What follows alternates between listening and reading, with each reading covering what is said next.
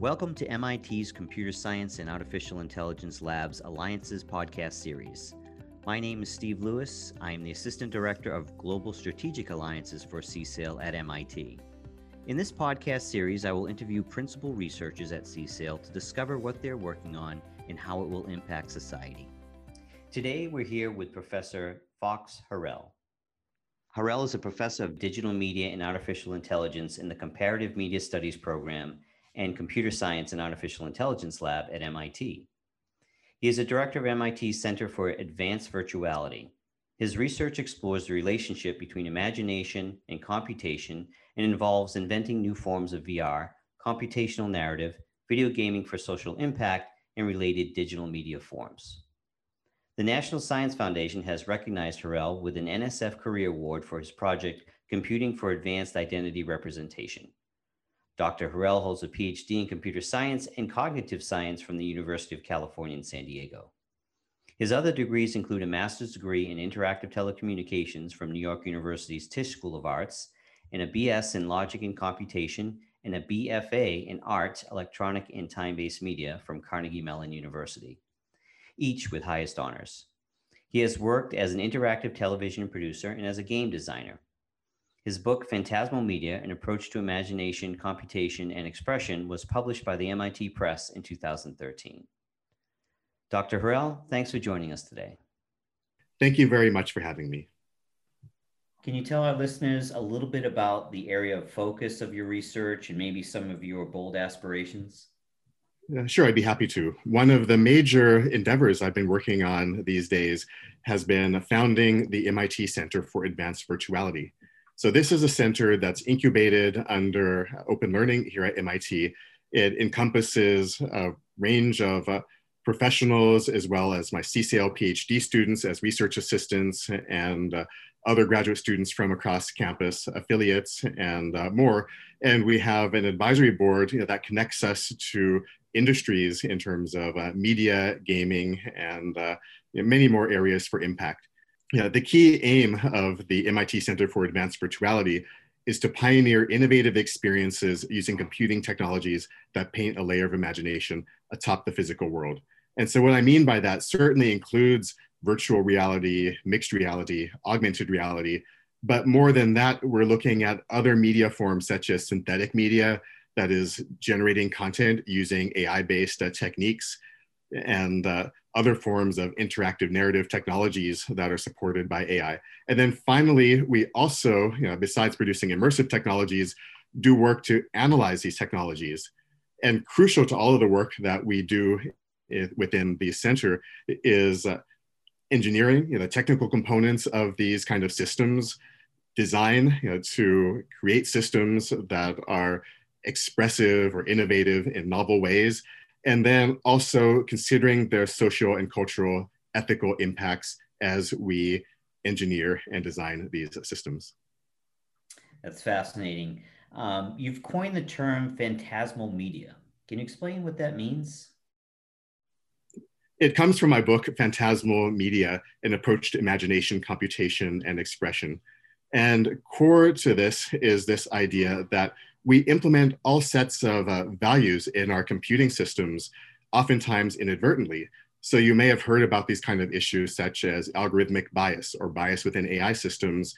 Phantasmal media gives language to how those biases emerge, how they're built into computational ontologies and other knowledge representation systems, how we can design systems to respond to the needs of diverse stakeholders and diverse cultures, and how we can make sure that our systems support social and ethical needs, even as we design them to support our, the rigorous areas of application. I see. This might be a loaded question, but why do you believe there is an engineering bias in computer systems and applications in social media? Well, I think that, I would rephrase the question such as, what are the issues at stake when it comes to bias in computing systems? And with that, and the answer to that kind of question is, when we design our technologies, oftentimes they're not properly designed with broad groups of stakeholders in mind.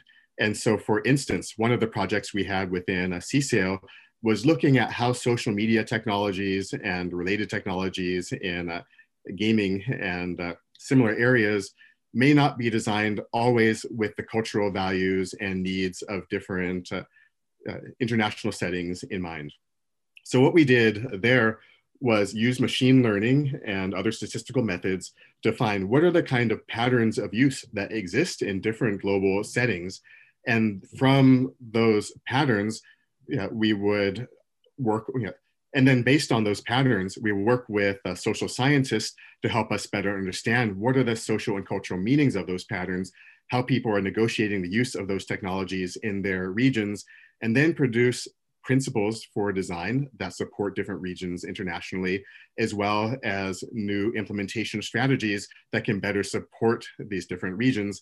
And we even applied our principles for design of our own custom software for teaching computer science in different international regions. We've used this software we've built both in public schools here in Massachusetts, but we also designed it for use in the Middle East based upon those principles. So that's just one kind of example where we can use analysis driven by AI to make our works better serve the needs of diverse user groups, diverse customer groups, and so on. So that's how we're using AI to help developers build better narratives and applications? Right, that's one of the ways. One way is that we can analyze the systems to see, are they supporting the needs of their user base? For instance, we were able to show that one best-selling video game, actually, if you played in any of the three major play patterns, you are not going to be optimized if you play as a female character. So these are the sort of things that developers might want to look out for, but may not have automated tools to find these kind of phenomena. The other thing that we can do with these kind of approaches is design experiences that better support diverse user groups. So for instance, we work with museums to make displays and kiosks and other forms of immersive interaction, one, more conversational and accessible by diverse users. We wanted to also make the experiences more personalized, and not just personalized in a generic sense. We'll find the latest social science model in that domain to do fine-grained personalization. So if it's a music museum, we did some work with the Universal Hip Hop Museum. We found a model that's on musical identity and created a system that whether you listen to country and Western, or you listen to rock or hip hop, or you're interested in issues of women in representation in hip hop, or representation of issues like violence in hip hop, you will get a narrative that has a soundtrack with your musical preferences, as well as the topic that you're interested in. So that's just an example there. Another example has been used in workplace training. So for instance, we built a system that addresses workplace training that addresses sexism in the workplace. And in this case, we measure not only, like a lot of systems, did people complete this, but did people reflect, have their perspectives transformed? We want to make sure that the system will have longer lasting impact. And so that's just another domain where we took a social science model where we took a social science model of sexism in the workplace, we translated it into a simulation, implemented that simulation in an engaging, accessible way, informed by gaming and interactive narrative, and then do the scientific work to make sure that people are learning, reflect, and transform their perspectives. So you developed tools that could actually sort of find this implicit bias in social media, in gaming, in a HR application? Our work falls into two strands, design and analysis. In terms of design, we build systems that simulate social phenomena, learning phenomena, and so on, that in ways that are engaging, dynamic, personalized, and where we can ensure that our objective takes place, whether that is learning, whether that's perspective transformation, or whatever the particular aim of the software is.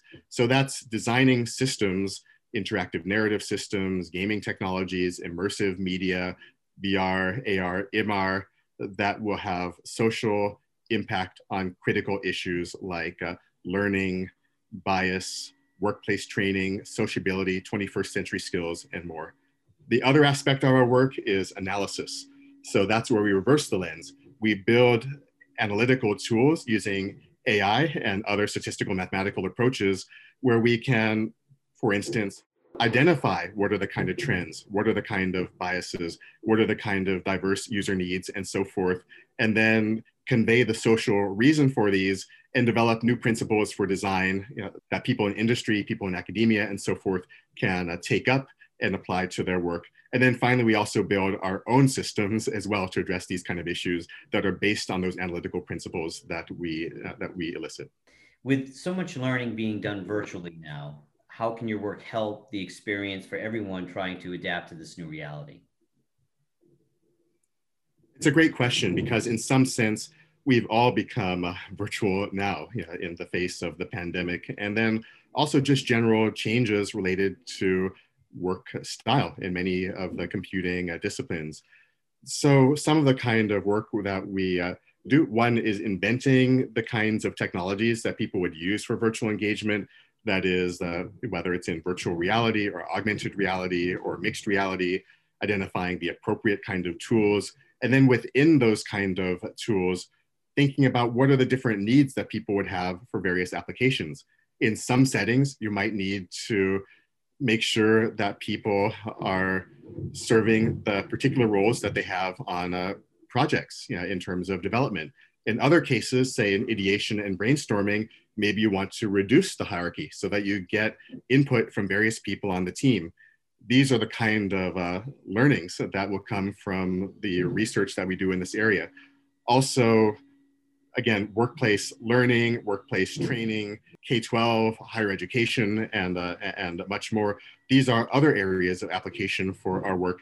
And then finally, making this kind of applications more engaging. That is, can we leverage technology such as gaming or virtual reality for social impact? And it's another place where we're doing this kind of work, where we both have the kind of design and implementation chops. We have the technical research that makes it more adaptive, engaging, and more. And then we also have the scientific approach that makes sure that these systems are going to actually be effective for their aims. Very interesting. What artists inspire you, or what inspires you in general to do this research? In terms of what artists inspire me, I would say a lot of my approach to conceptualizing computational work and a simulation could be thought of inspired by jazz composition, because there you often have some type of structure in which there's also room for improvisation. And I look at that as a metaphor for designing some kind of computational system in which you're going to have users engage the system where you don't always know what they're going to do. Also, when you create some kind of AI-enabled system, you might want to have a designer construct the parameters of use, but have it different every time depending on the stakeholder group. So that's one kind of inspiration. So I look at people such as Charles Mingus, whose work is very strong in terms of compositional structure, but then also has a lot of room for exploration within it by the musicians, and then sometimes also considers social impact because it has socio-political commentary built into it. And then I guess I could also just say that I'm also inspired by work that bridges between fields. So for example, you might ask questions through your research, such as, how can we create new forms of interactive narratives or experience that can be told in ways that serve diverse demographic groups, or that can be told in ways that support diverse learners based on the metaphors that help them to learn most effectively? Or maybe people need different emotional tone in terms of how the material is being presented. So I'm very interested in how we can address these subjective issues, but using AI to make adaptive computational media that respond to these kind of needs. And that requires know-how both from the engineering side, but also the side that actually asks questions that relate to social and cultural issues. That is, can we ask questions such as, why do users prefer some particular kind of interface or another one in different regions? Or why does this system seem not to appropriately support people across gender? And a lot of our work is to provide both the engineering outcome that supports those needs, but a way to ask those social questions using engineering approaches. I see. Very interesting analogy that you use with jazz musicians. I'm a fan of Charlie Mingus as well. I was curious if you could tell our listeners what your vision, what do you think the future looks like for digital storytelling or virtual identities, avatars, VR? If you could look out, where do you think it's going? So in terms of storytelling technologies, such as extended reality technologies or technologies of virtuality, as I refer to them, we will see an increasing set of conventions of use. In cinema, we already have well-known conventions for storytelling, but VR, AR, MR exclusive kind of conventions that involve what the user is actually attending to within the space, the way that the body is moving through the space, and that the system will respond to you, not just passively present the work, and not just to you in general, like screen-based work, but to your body and the motion of your body. Will have those kind of conventions emerge in terms of extended reality. In terms of gaming, I think that the area that's variously called impact games or serious games that's connected to educational and learning games will just flourish and proliferate to the point where we're not strictly distinguishing between what are commercial entertainment games and what are meant to be learning games. That is, we can build these kind of social issues and phenomena into the most immersive, the most engaging forms of media, because that's what other forms such as literature already do. Most genre fiction, such as science fiction, meant as social commentary. It's not only meant as escapism. And I think that gaming, we can increasingly move in that kind of direction and harness those interactive and immersive technologies for social and ethical ends.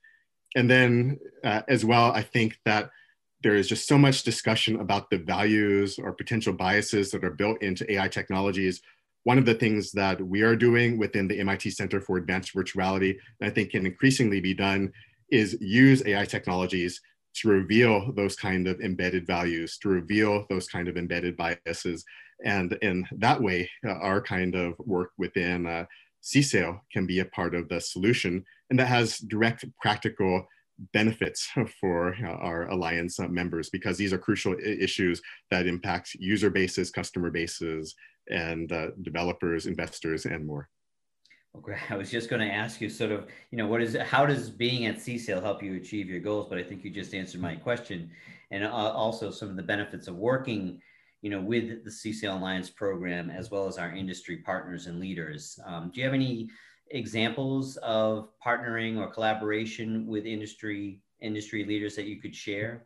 Sure, I can. Yes. Just to name one example, we've had a phenomenal experience with Warner Brothers and the innovative work that they're looking to do in the space of immersive technologies. Vice President of Immersive Technologies there is on the advisory board for the Center for Advanced Virtuality. And we've also engaged with members that are in areas such as TV, and we've engaged with members such as TV and personalized experience through televisual media, and we've also engaged with members who are interested in virtual reality, extended reality technology, and other extended reality technologies such as augmented and mixed reality.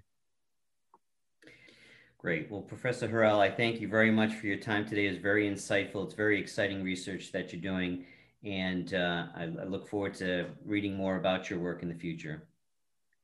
Thanks. The pleasure is all mine. If you're interested in learning more about the CSAIL Alliance program and the latest research at CSAIL, please visit our website at cap.csail.mit.edu and listen to our podcast series on Spotify, Apple Music, or wherever you listen to your podcasts. Tune in next month for a brand new edition of the CSAIL Alliance's podcast and stay ahead of the curve.